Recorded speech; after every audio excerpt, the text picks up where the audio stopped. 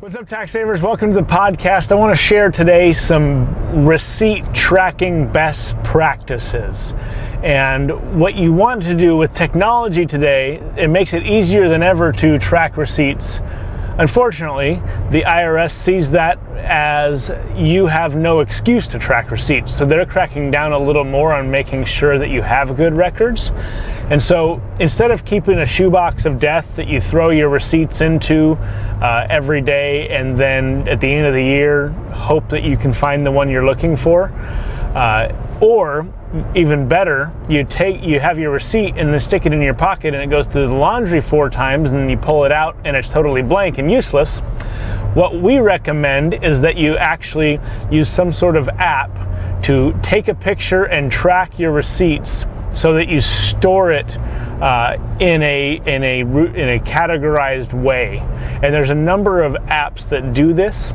A couple that we recommend is if you get set up on QuickBooks Online, there's a QuickBooks Online app that actually allows you to take the picture and attach it to the expense in your books.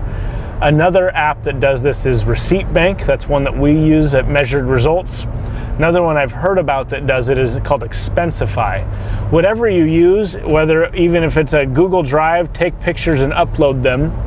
It's so much easier if you just take your phone while you're out and about buying whatever it is for business and just snap a picture of the receipt. If it's office supplies, it's obvious right on there. If it's meals or travel, 3 of the things, as we've discussed before, that you need for it to be deductible are on the receipt. That's the place that you paid, the amount, and the date. The other 2 aren't, which is the business purpose of the meeting and the expense, and then who you met with.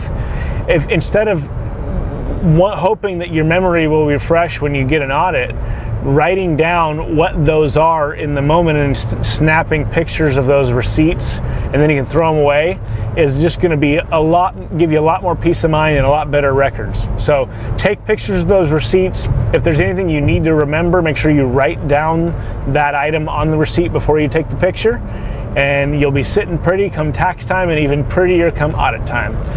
If you found this useful, I'd love a review and a comment on the podcast. Hope you're enjoying it, and we will see you or hear you next time.